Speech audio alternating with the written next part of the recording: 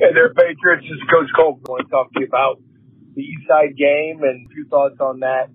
I think the most impressive thing was, Eastside is a veteran team, seasoned. They won a lot of games the last 2-3 years, and very tough, physical, competitive opponent.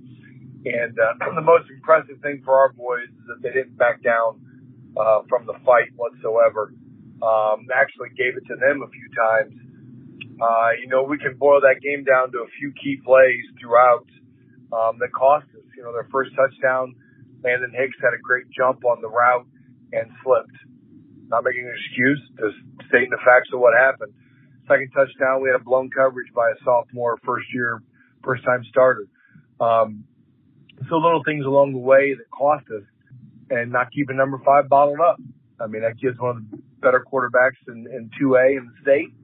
And that was our goal, and we didn't do it. So, but physically, I felt like we played with them. We hung and controlled the line of scrimmage at times, moved the ball offensively, and then shot ourselves in the foot with a penalty or a turnover or a blown assignment. So, defense had struggled with number 5. Kid's a really good player.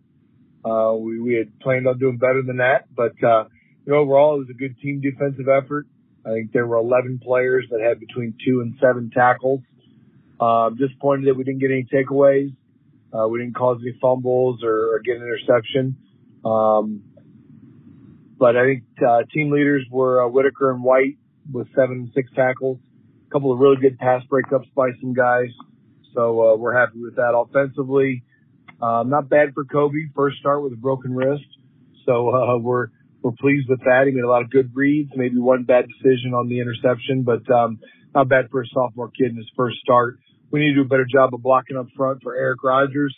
I want to get him more touches and more involved in the run game, although he did a pretty good job in the passing game as well. So still making progress. So stick around.